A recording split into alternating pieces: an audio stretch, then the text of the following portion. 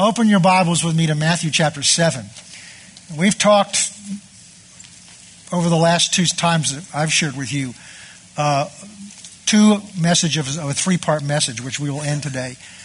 And the message, the series is about heaven or hell, you choose. And we don't hear a lot about hell in church anymore. In fact, there are some churches that don't believe in it.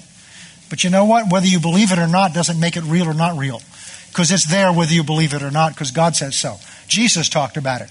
So if hell's not real, then Jesus didn't tell us the truth. If Jesus didn't tell us the truth, we got bigger problems. So you either believe all of it or you don't believe any of it. And so we talked about hell. It's a place of horrible. And the Bible doesn't give us a whole lot of information, but what it does give us is enough to tell me I don't want to go there. Because I see two things out of it. It's a place of horrible, unbelievable torment. Worse than anything you can imagine happening here on this earth. And the second thing about it is it is forever. It is eternal with no hope of change, no hope of getting out, no hope of anything. No hope. No hope. And then 2 weeks ago we looked at the other alternative, heaven. We saw that it was the presence of God, fullness of joy, fullness of peace. And everything that God ever intended, the very best of God is there and it's made for us. And then we saw that the Bible tells us that hell was not made for man, but it was made for the devil and for the demons that followed in his rebellion. And we'll look at that a little bit this morning. So the question is, and let's look at this verse first of all.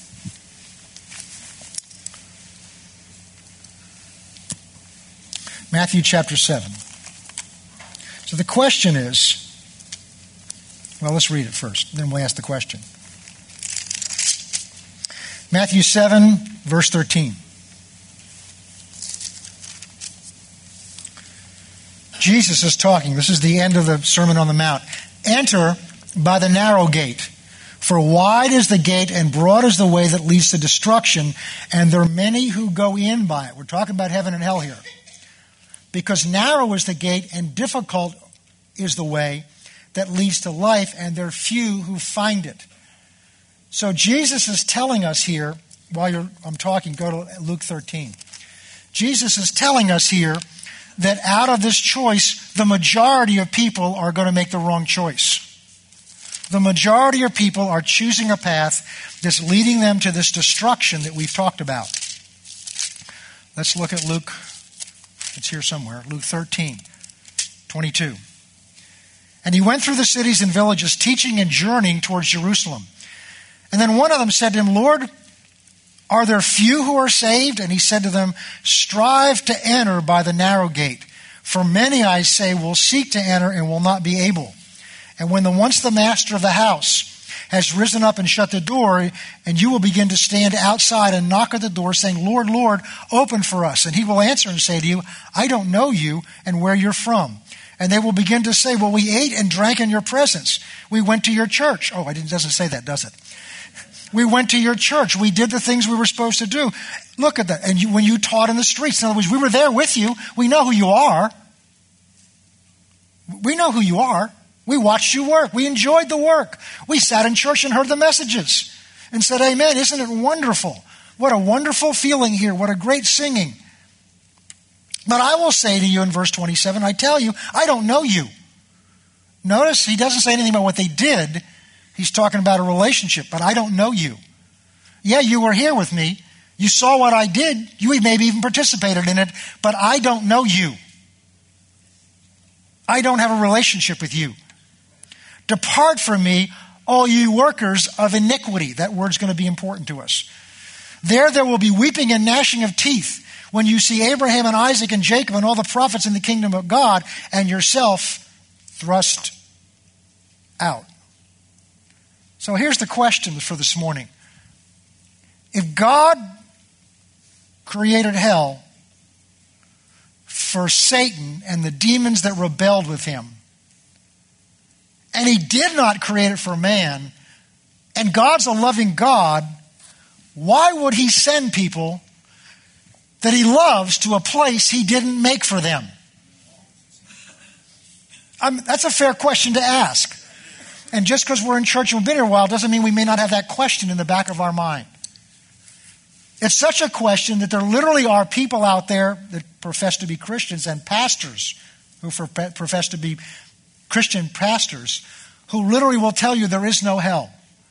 Why? Because a loving God ultimately will not send people to, oh yeah, there may be a temporary thing that they go through that's difficult, but it's really to redeem them. It's really their last wake-up call. But when they come through this, they will be saved, because God would never send somebody he loves to hell.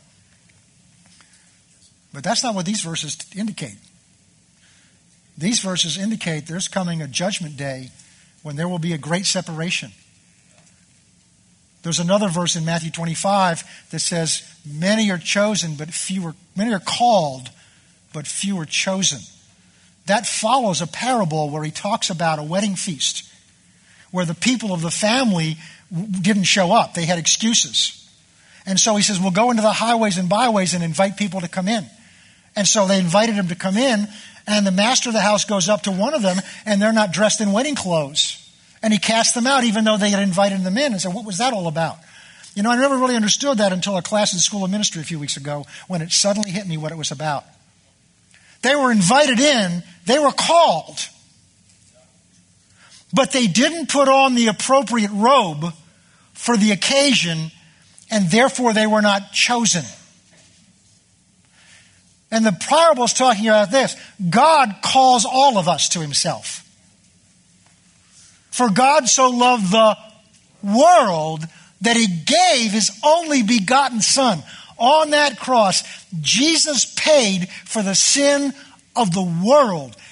Anyone and everyone that has or ever will live, that price on that cross paid for their sin. And he calls all of us. But only those who put on the robe are chosen. We're going to look at the robe today, because the focus of today's message is we've looked at heaven or hell, and we've looked at heaven.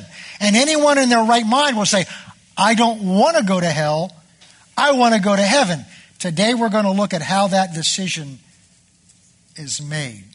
Because I'm not going to assume that because you've been coming here for 5 years, 10 years, 20 years, 25 years, that you understand what the Word of God says. We're going to look today at the root, the basic root of the choice that's made. It's not the church you go to. It's not the program you watch. It's not the Bible that you read. We're going to look at what it is, and to do that, we're going to look at the origin of the choice. We're going to look at the origin of the choice. All right. So go with me to Ezekiel 28. We're going to peek into the window of heaven at a time much earlier.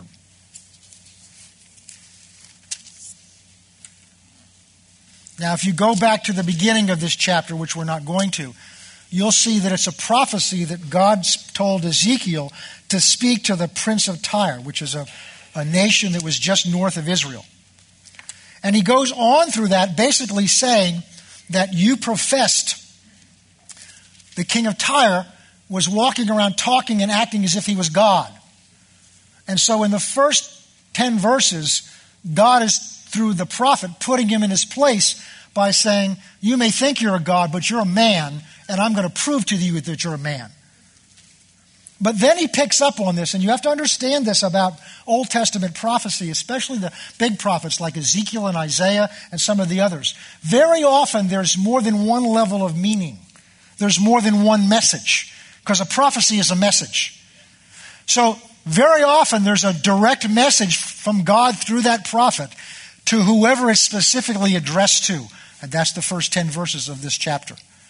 But then often God will speak another message at another level, either to Israel of the future, or about the Messiah, or about the people, about our age, or about an age to come. In this case, it's like that. There's a message now that's going to go, and it'll be obvious when we get into it, that's no longer just talking about the prince of Tyre, but it's talking about the one who's behind him. Remember when Peter told Jesus, no, you don't need to go to the cross. And Jesus says, he didn't say, Peter, get out of my way. He said, get behind me, Satan. He was speaking to the one that was influencing Peter to do that. In Ephesians 6, Starting in verse 10, it talks about spiritual warfare and says, we don't wrestle against flesh and blood, but we wrestle against principalities and powers and rulers in heavenly places. So what's going on behind the prince of Tyre is another prince, a spiritual prince, and that's the one he's going to talk about now. Okay. And it become obvious as we go down through this. So this is a background now, back to the root of this choice we're talking about. We're going to look now at the one who made the first choice. And you were in Eden. Let's go back to verse 11. Moreover, the word of the Lord came to me saying, Son of man, take up a lamentation. That means a crying out for the king of Tyre, and say to him, Thus says the Lord, you are the seal of perfection, full of wisdom and perfect in beauty. That certainly wasn't the king of Tyre. You were in Eden, the garden of God. Every precious stone was your covering. The sardius, the topaz, the diamond, the beryl, the onyx, the jasper, sapphire, turquoise, emerald with gold. This guy had bling. He was an incredibly beautiful, it says the perfection of your beauty. The very best that God could put in him, he had put in him. The workmanship of your timbrels, that's a tambourine, that's a musical instrument. And the pipes was prepared for you on the day that you were created. So there's some evidence here that this being was in charge of worship to some degree. But here's who is. You were the anointed cherub or angel who covers. The word covers there means to surround. So the one he's talking about here is the most splendid creature that he's created.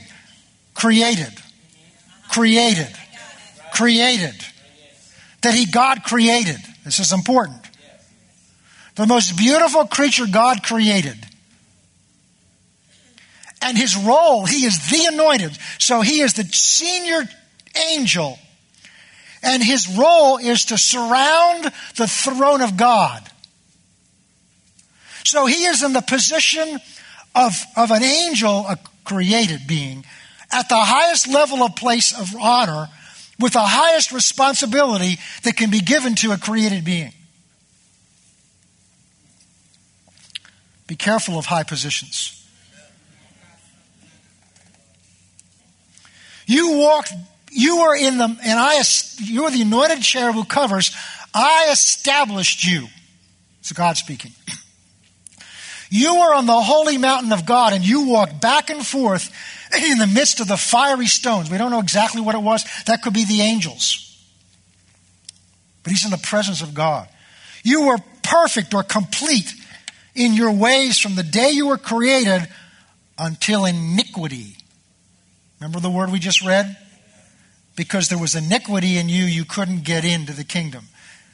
Until iniquity was found in you. Now this iniquity we're going to look at isn't a bunch of deeds that he did wrong. They come out of it. See, the sin that makes the choice between heaven and hell isn't what you do right or wrong, but what you do right or wrong comes out of something much deeper. And that's what we're going to look at. So many people believe that what sends you to heaven or hell is what you did while you walked on this earth. We're going to look at it, the root of it is much deeper and more fundamental than that.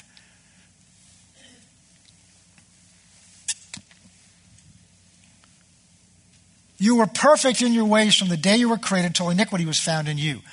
By the abundance of your trading. Remember when we studied sowing and reaping? Under that series we talked about there was God's kingdom and God operated a certain way in his kingdom. And the one we're reading about now came and perverted that. And he perverted one of the things the kingdom of God operates in, one of the primary principles, is the principle of sowing and reaping. And sowing and reaping is an exchange process by which I take what I have and either give it to you or do something for your benefit, and somehow it comes back to me. But my motive is giving something to you, doing what's best for you. And we saw that Satan took that principle and he perverted it and turned it around so that it's based on me and not what's best for you or best for God. And we call that as the world system of buying and selling, of trading. of trading. Now, when you go to the store, there's nothing wrong with that. When you go to buy clothes, there's nothing wrong with that. But when you're operating in the things of the kingdom of God, it doesn't work that way. And we've talked about that. But notice here's the root of it. See what God says about him? By the abundance of your trading. Somehow, this beautiful being was taking the position he had and was working something for his benefit. Somehow, we don't know what it was, because God only showing us what we need to know here. You became filled with violence within you. The word violence there literally means in the Hebrew, listen carefully, a disruption of the divine order. You became filled with disrupting or putting out of order the order that God established.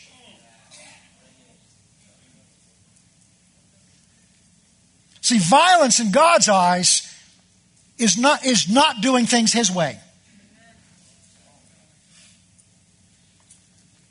Jesus, in the Sermon on the Mount, sets some pretty high standards, and one of them is he calls murder when we're angry at our brother and won't forgive him. But see, we read that and say, well, that's not murder. I mean, murder is when you shoot somebody, you kill them. But in God's eyes, when we're angry and won't forgive, we're violating the order of God's kingdom. We're violating the order of God's way God has established things. And when you violate his order, the Bible calls that violence in the kingdom of God. So he was producing violence in the kingdom, not running around hitting people. He was beginning to bring in rebellion. That's what we're going to look at. By the abundance of your trading, notice, by this dealing for his own basis, he became filled with violence, with disorder in the kingdom of God within you, and then you sinned. Therefore, I cast you out as a profane thing.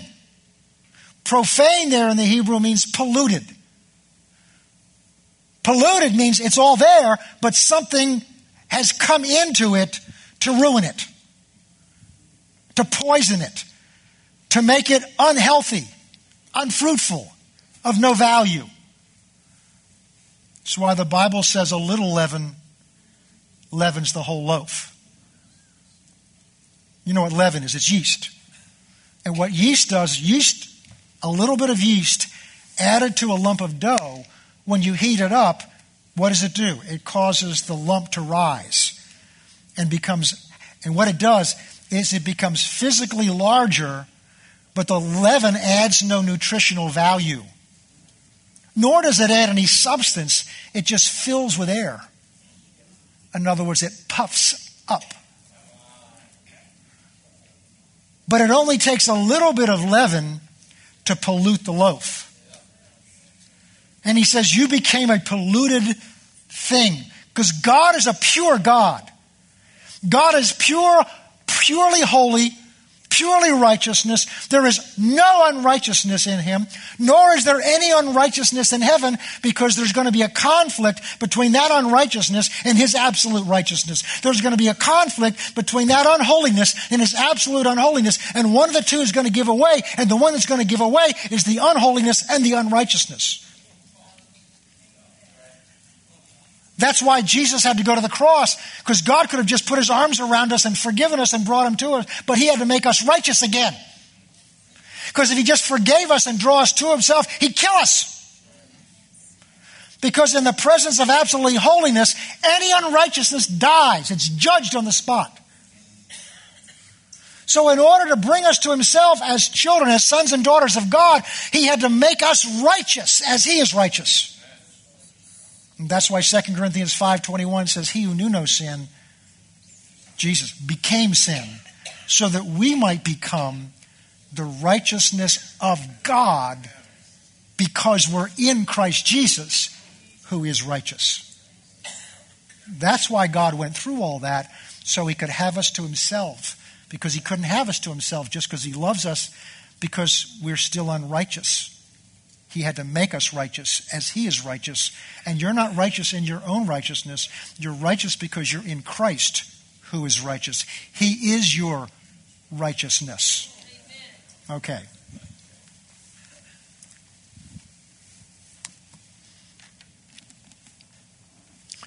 Therefore I cast you as a profane thing out of the mountain, and I destroyed you, O covering cherub. Well, obviously he's still around, so he wasn't destroyed in that sense. The word destroyed means pushed away, made void, break, or end the reign of. It means to push away, make void, or of no effect, break, or end the reign or rulership of. I destroyed you, O covering cherub, from the midst of the fiery stones. Your heart was lifted up because of your beauty. How did he know he was beautiful? Because he began to look at himself. Remember? We'll look at that in a minute. Okay. Your heart was lifted up because of your beauty. In other words, he began to look at his own beauty and take his eyes off of the one he was there to worship. You corrupted your wisdom for the sake of your splendor. You corrupted your wisdom. In other words, I gave you wisdom and you corrupted it. And the way you corrupted it is because you started looking at the splendor that I gave you and you began to think it was yours. So I cast you to the ground. That's here. I laid you before kings that they might gaze at you. You defiled your sanctuaries by the multitude of your iniquities, by the iniquity of your trading. Therefore I brought fire from your midst. I devoured you, and I turned you to ashes upon the earth in the sight of all who saw you. All who knew you among the peoples were astonished at you. You've become a horror and shall be no more forever. And that's to the future. All right, let's go to Isaiah 14. Let's look at this scene from a little different angle.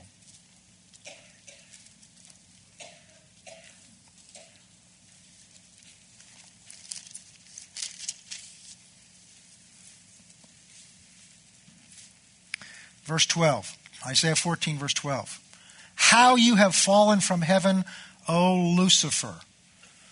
Lucifer means light bearer or day star. O son of the morning, how you are cut down to the ground, you who weakened the nations. And this is how it happened. For you have said in your heart, well, that's why you've got to watch your heart.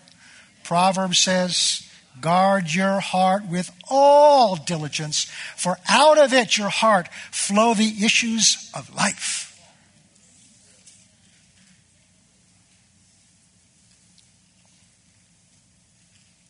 For you have said in your heart, I will ascend into heaven.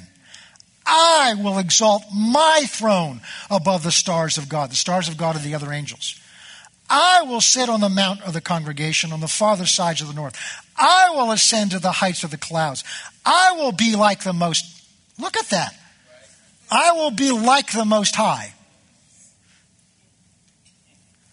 In those 3 verses, the first personal pronoun is mentioned 6 times. I will ascend into heaven. Actually 7, in your heart. I will exalt my throne over the stars of God. I will sit on the mount of the congregation on the farther side. I will ascend to the heights of the clouds. I will be like the Most High. By looking at his own splendor and beauty, by looking at what God had given to him and entrusted and made him to be, by looking at himself and taking his eyes off the one who created him and who was the source of everything that he was, he began to become deceived that he was the source of his own beauty and his own splendor. And therefore ambition began to rise in his heart by saying, if this is who I am and this is who I've made myself to be, then I have every right to be like him. Notice he doesn't say he was going to replace God. He wanted to be like God, but he wanted to make himself This is very important. He wanted to make himself. He wanted to make himself like God. Well, what happens, of course, is he's cast out.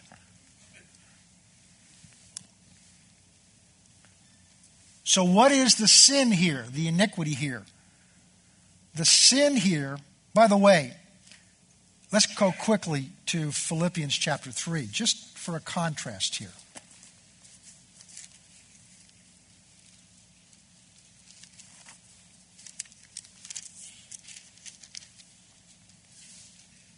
Excuse me, Philippians chapter, it says 3 on my notes, but it should be 2. So I apologize to the translators. Verse 5, let this mind be in you, which also is in Christ Jesus, who being in the form of God, did not regard it robbery to be equal with God, but he made himself. Oh, that's what Lucifer did. He made himself, right? The difference is he made himself of no reputation. He laid his reputation aside. Taking the form of a bondservant, coming in the likeness of man, and being found in the appearances of man, he humbled himself even further and became obedient to the point of death, even death on the cross. Now notice, Lucifer is making himself like the Most High. He's making himself an equal with God. But Jesus, the Christ, who was the equal with God, he made himself the other direction. He made himself of no reputation. In other words, he had a reputation, but he didn't hold on to it. He let it go. In fact, the word there is he emptied himself of all his privileges of being the second person of the Godhead, of all of his rights, of all of his prestige, of all of his honor, of all of his glory. He laid them all aside.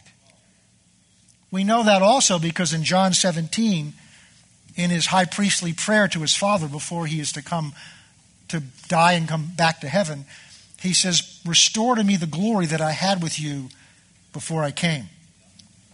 So he's asking for it back once he's finished what he was sent here to do. But notice this, they both made themselves. Lucifer tried to make himself like God. Jesus, who was equal with God, didn't regard it something to be held on to, but he made himself of no reputation. He let it go. But look at the result. Look at the result. Look at verse 9. Therefore, God has highly exalted him and given him a name that's above every name, that at the name of Jesus every knee should bow, those in heaven, on the earth, and under the earth, and every tongue should confess that Jesus Christ is Lord, to the glory of God the Father.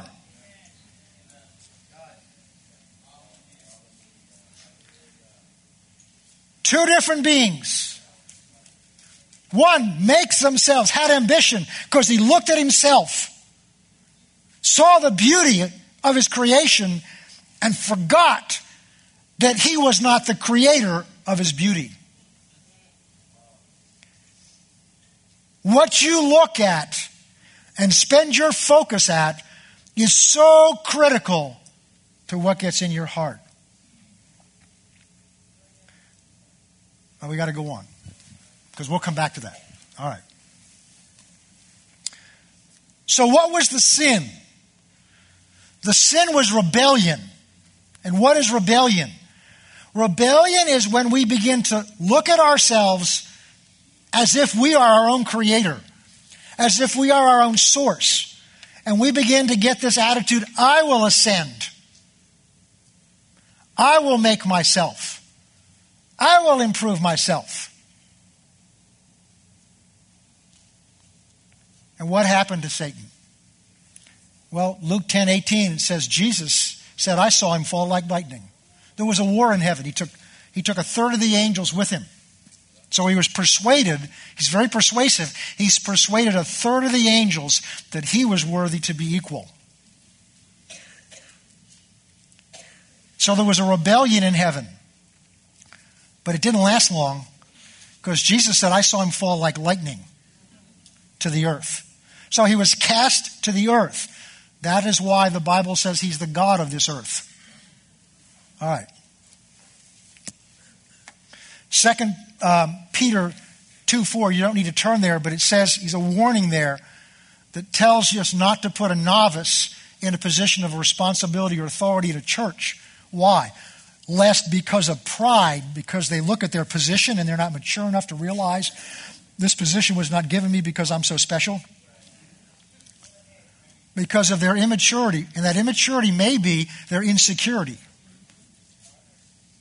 Because of that immaturity, because of being a novice, they get lifted up with pride, and then it says fall into the same deceit that Satan fell into when he was cast from heaven with the demons that were cast with him. All right. Now let's go to Genesis and see what he does once he's cast down here. Because God now either creates or recreates the earth. There's two theories on that, and we're not going to get into that this morning because it's not part of our purpose. But we spent time over the last number of months talking about the kingdom of God, the kingdom of heaven. We talked about the Garden of Eden and what it was like in the Garden of Eden. And we've referred to what happens here, but we're going to go into it a little more this morning. So God has created another paradise. He's created an Eden here. And now Satan is going to come in and try to spoil what God's created here. Understand, Satan doesn't care about you. You're not that important to him. You're very important to God. You're not that important to him.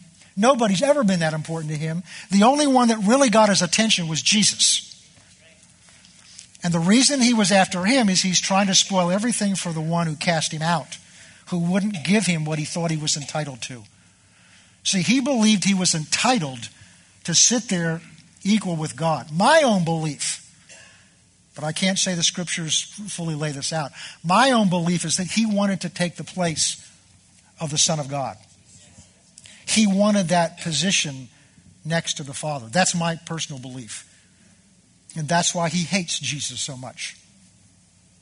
And so he'll do whatever he can to spoil what he wants to do. So now we have the garden. Ever this beautiful creation paradise here on earth like it is in heaven. Genesis 3 verse 1. Now the serpent was more cunning than any beast of the field which the Lord God had made. And he said to the woman, see, he's got to come into this garden in the form of a body. We've talked about that on Wednesday nights. He can't just float in and stand up and talk to her. He's got to take on a body of some kind of being that has a physical body, not necessarily human. So he enters a serpent. And he said to the woman, has God indeed said to you, you shall not eat of every tree in the garden? The woman said to the serpent, we may eat of the tree of the fruits of the garden, but of the fruit of the tree which is in the midst of the garden, God has said, you shall not eat it, nor shall you touch it, lest you die. And the serpent said to the woman, you shall surely not die. In other words, God's lied to you. For God knows something that you don't know. That's what he's going to say. God knows that in the day that you eat of it, your eyes will be opened and you will be, look at this, like God. Isn't that his ambition? To be like the Most High God. So he's now trying to sell this same thought to the man that God has, and the woman that God has created, to lure them into this very same, into his kingdom and under his rulership, under his authority. He's trying to establish his own kingdom. To do that, he has to get others to recognize him as their God. But he doesn't say that to them, does he? He doesn't come and say, look, don't trust him, come trust me. I'll be a better God to you than he is. He's a deceiver. He's a con artist. And I've taught you this before. Deceivers never tell you what they're really after. A pickpocket doesn't come up to you and say, would you mind moving your hand, please? Because I need to put my hand in your back pocket and take your wallet. Oh, thank you very much. No, he distracts you by bumping into you, calling your attention somewhere else so that you're not watching what he's doing when he takes what he wants. That's what's going on here. What he's trying to do is he got kicked out of God's kingdom, and so he's trying to establish his own counter kingdom. And he's recruited a third of the angels, and now he's going to recruit God's crowning creation, his man and his woman. But he's going to do it not by saying, come join my kingdom. Why would they do that? So he's got to begin to plant thoughts in their mind. Goes back to Wednesday night, renewing your mind. He's got to begin to plant thoughts in their mind, and he does it with questions.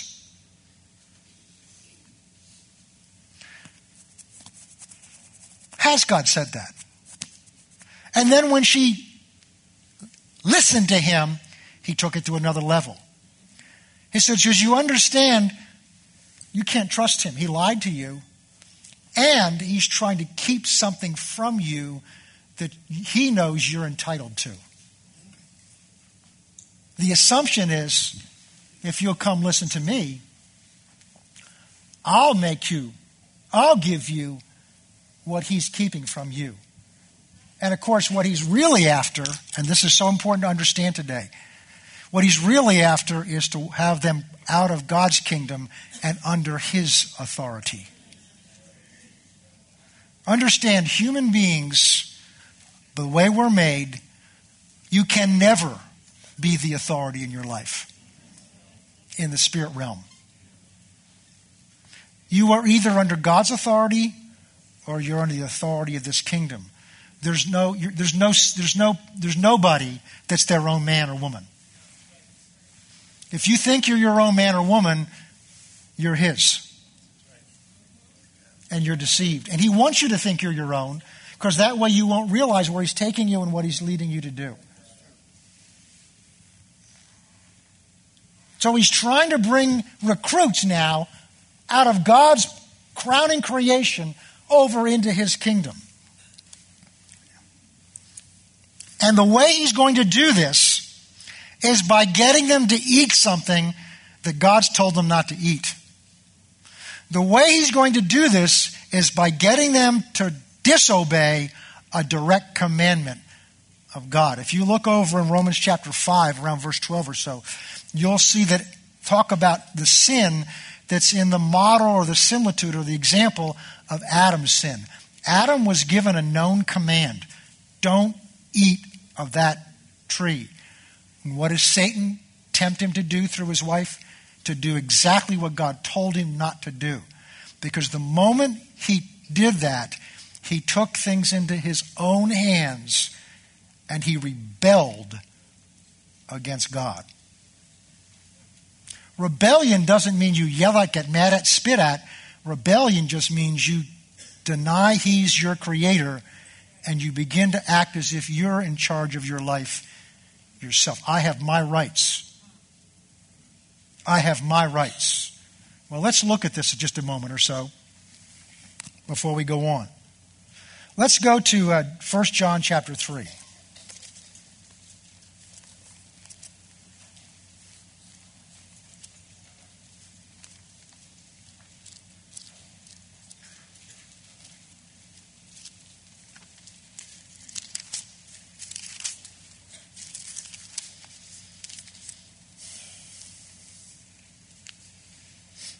Verse 4. Whoever commits sin also commits lawlessness. Sin is lawlessness. I'm going to read that again. Whoever commits sin automatically commits lawlessness. Why? Because sin is lawlessness. The root of sin is not being subject to God's law, God's authority. God is the creator. I will make myself. I will do this myself. I have my rights. It's my life. I mean, the world we live in is pervaded by this, saturated by this. We are slaughtering innocent babies in the place that God designed for their safety and their protection in a mother's womb at the altar of the idol of my body and my rights. To the point that we'll deny that that child is a human being in one area. But if that mother's in a car accident, do you know that that child that's not a child for the sake of abortion is a child for the sake of getting insurance recovery under the law. So it can be a child if it's convenient for me in this category, but it's not a child if it's inconvenient for me for over here. That's the deception of looking at me and I'm my own boss and it's my body and it's my rights and it's my privileges because it's all about me. And that's the deception of this kingdom over here. Because when you walk in that deception, you're walking under the authority and the spiritual leadership of the original one to rebel against that authority. You're in a different kingdom. The Bible calls it a different domain. Okay. Now we got good news coming for you, so hang on. All right. 1 Samuel 15, don't turn there. But it's the story of King Saul. When God had instructed Saul, and this was the second incident of this, God had instructed through the prophet Samuel, God had instructed the king Saul to go and destroy the Amalekites. And he said, utterly destroy them, everything that breathes, from the animals right up to King Agag. And so Saul went and he mostly destroyed them. What they kept is the best of the sheep, and they preserved the king's life. And Samuel shows up the next day and says, have you done what God said to do? He says, yes, I've utterly destroyed them all.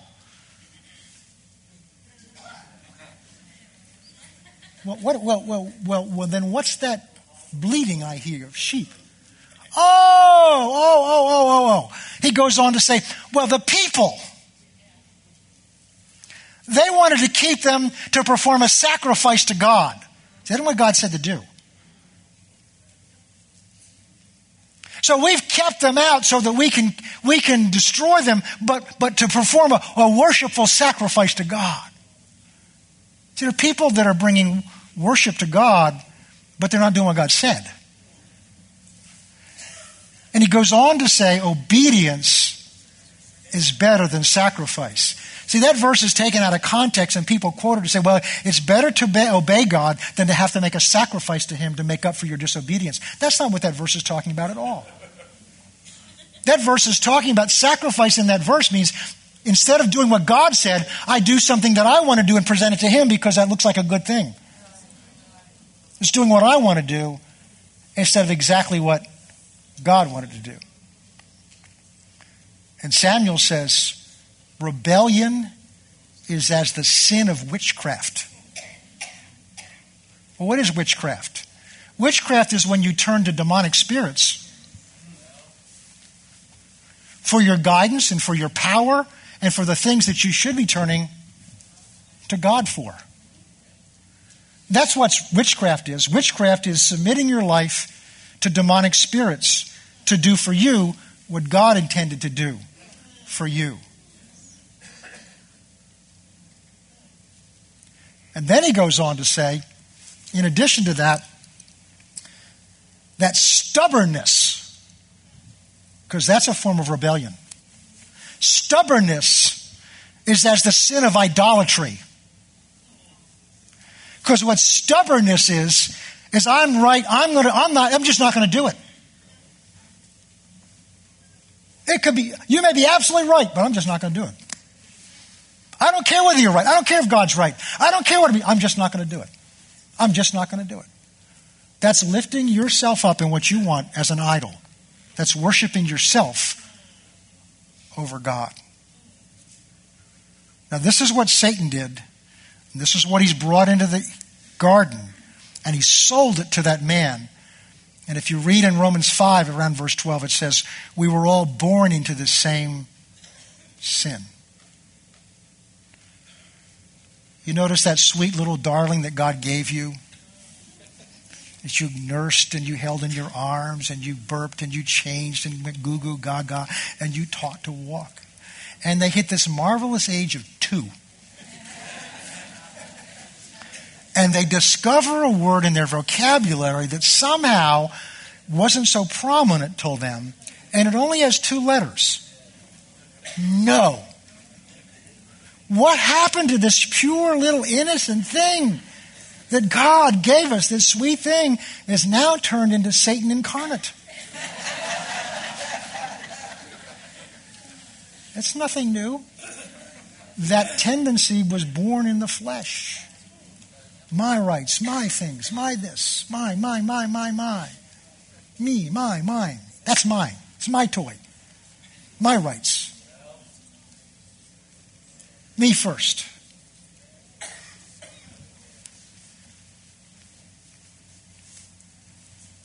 Sin is lawlessness. So having to be cast to the earth, Satan now wants as many as he can to join his rebellion against God. Let's go to Hebrews chapter 3 quickly.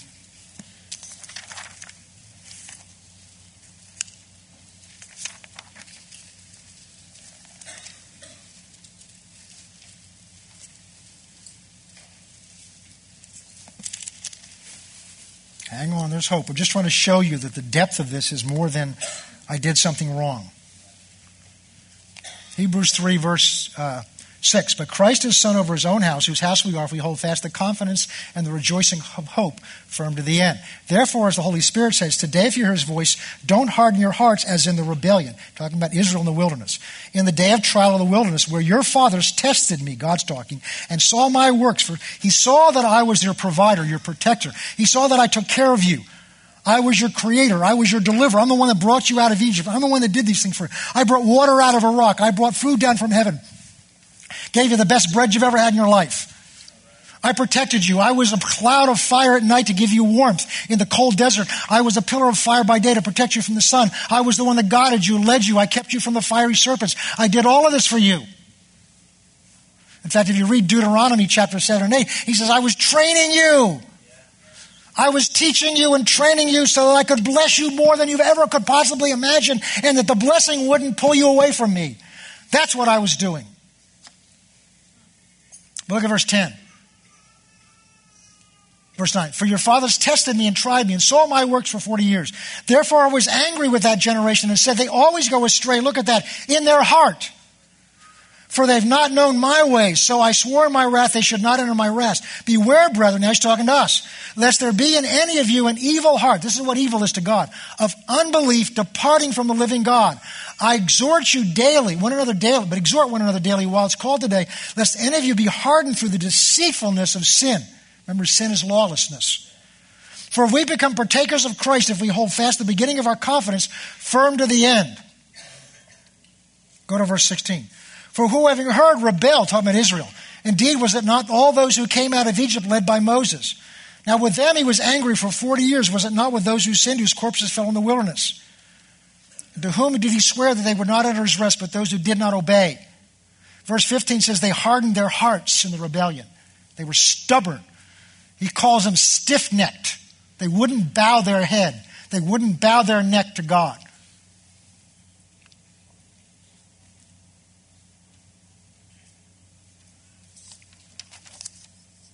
Romans chapter 1. Let's take a look at today.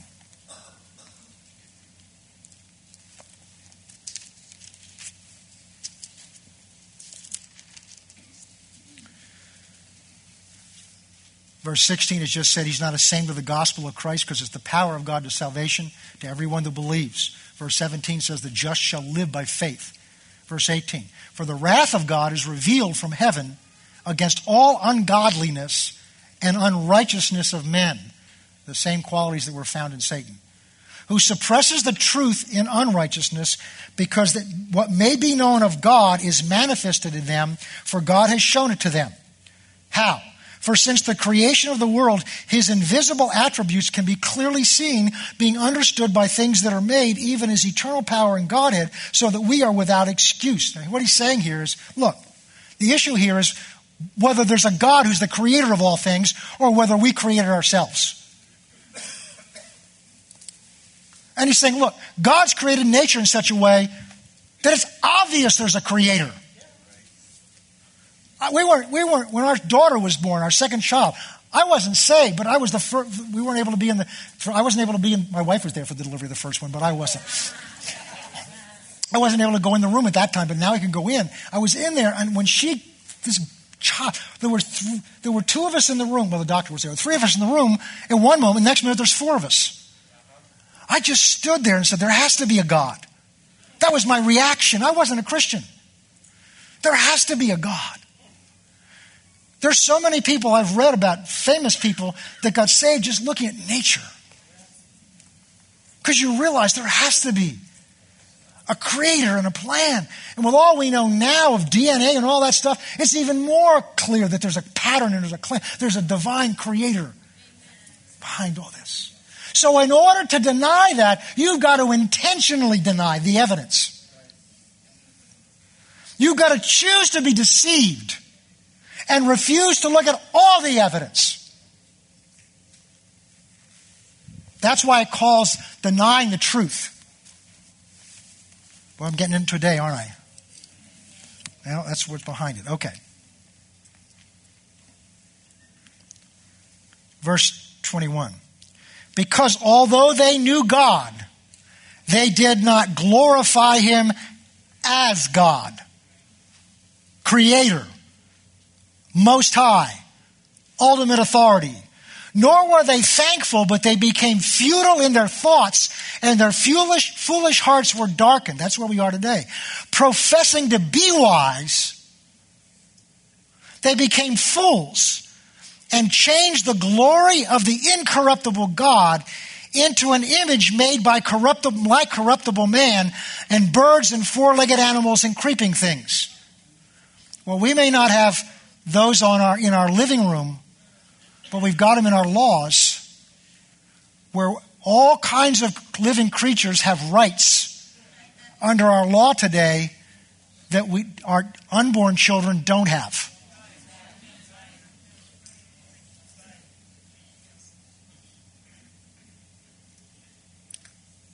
Therefore, God has given them up to uncleanness, to lust. He just let them. If that's what you want to do, okay. Got to move on. 2 Thessalonians, verse 2. Chapter 2. 2 Thessalonians chapter 2. I want to show you where this is headed.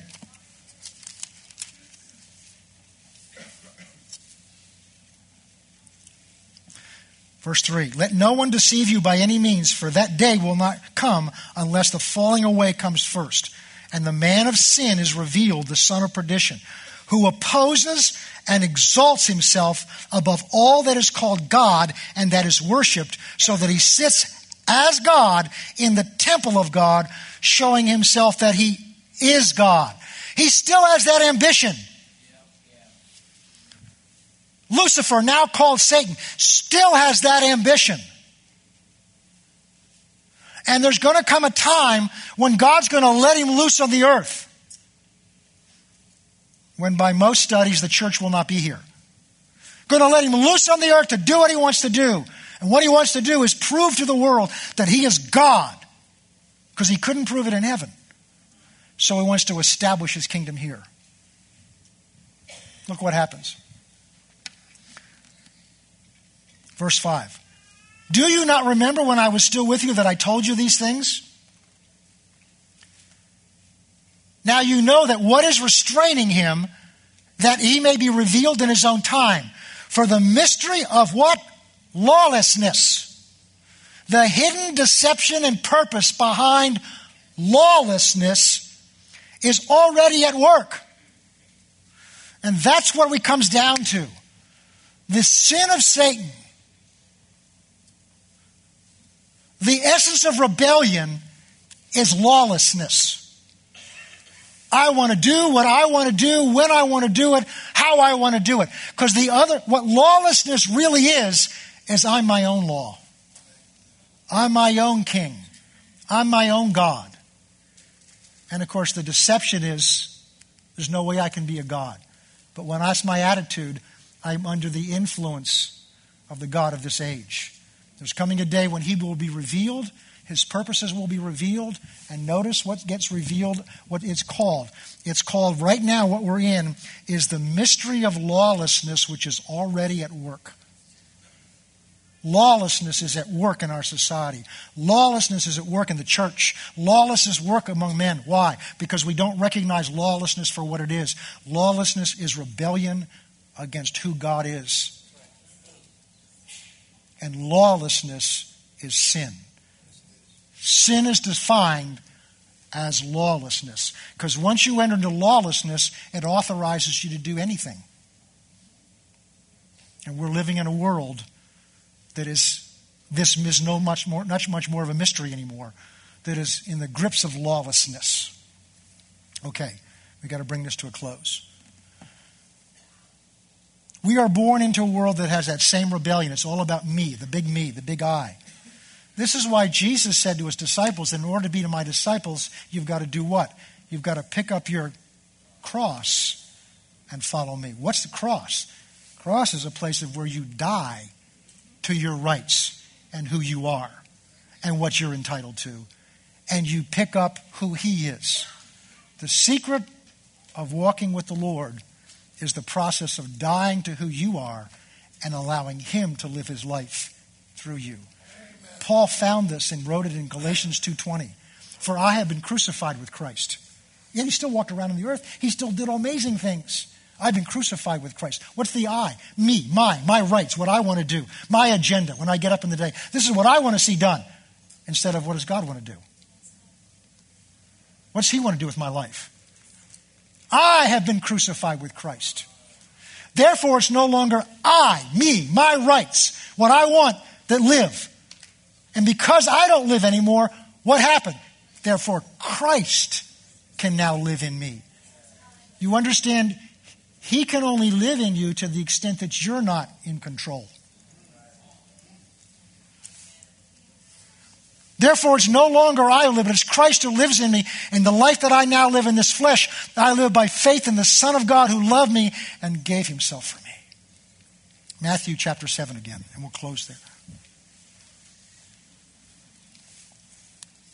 Actually, yeah, we'll go over there. I'm going to quote something to you. Here's the answer. God does not send us to hell as his choice. It's our choice when we choose to enter into Satan's rebellion. Because if you enter into his rebellion, you've entered into his kingdom. And his kingdom is already in the dominion of hell. The good news is this. Colossians 1:13 says that when we've come to Christ, we're transferred out of the dominion of darkness in to the kingdom of his beloved Son. Then why, if we're in the kingdom of his beloved Son, do we still want to operate under the lawlessness of the old kingdom that we used to be submitted to? It's a process of growing in Christ and who he is. Matthew chapter 7, where we started, we're going to end.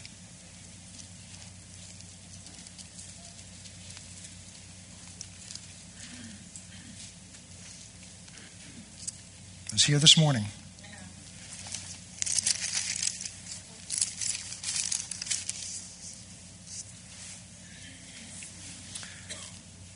Verse 21, not everyone who says to me, Lord, Lord, shall enter the kingdom of heaven, but he who does the will of my Father in heaven. Many of you will say in that day, Lord, Lord, have we not prophesied in your name and cast out demons in your name and done many works in your name? That means there was power operating in them. He will declare to them, I never knew you.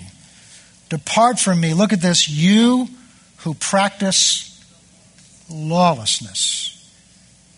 Verse 24, therefore, whoever hears these sayings of mine and does them will be likened to a wise man who built his house on the rock, and the rains descended, and the floods came, and the winds blew and beat on the house, and it did not fall, for it was founded on the rock. But he who hears the saying of mine and does not do them will be like a foolish man who built his house on the sand, and the rain descended, and the floods came, and the winds blew and beat on that house, and it fell, and great was its fall. Same storm, same house.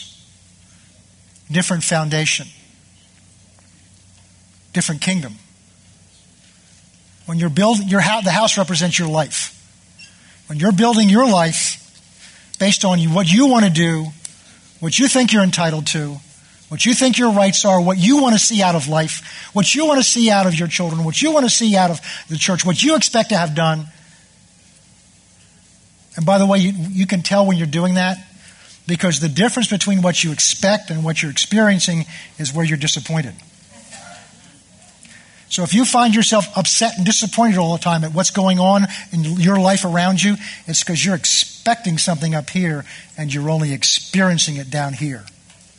You need to find out if what you're expecting is what God wants. If you take your will and you submit it and say whatever you want, that's what Jesus did. My will was to do the will of my Father. That's all his ambition was to complete his Father's will. But nothing and no one could stop him. No matter what came, at the end of his life, his testimony was, Satan could find nothing in me. What that was is Satan could find none of Jesus that was sticking out, because everything was tucked in to the Father's will and who the Father was. The house in this parable represents your life. And the difference is, what is your life based on?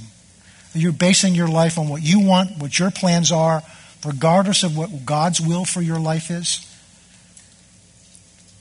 Because that's a form of lawlessness. I'm not saying you're not going to heaven, but it's a form of lawlessness. You're releasing into your life the forces and powers of the kingdom of darkness. You're giving Satan a hold in your life. When you have a will for something that's contrary to God's will, you're giving Satan something to have a hold of and jerk you out and pull you out. But when you build your house, your life, and it's a process, the Holy Spirit has to be involved in it. But it starts with a decision. I'm going to live my life for him. That it's no longer I who live.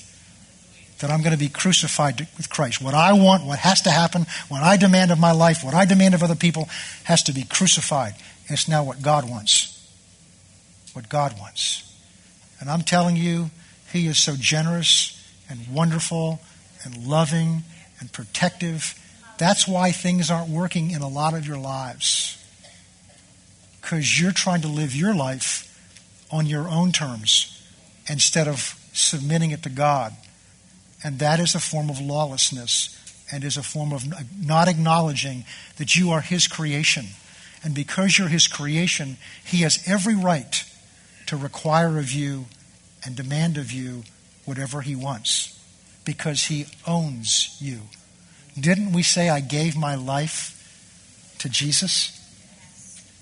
If you gave your life to him, that means he now owns it. Trust him with it. Trust him with it. And watch what he'll begin to do in your life.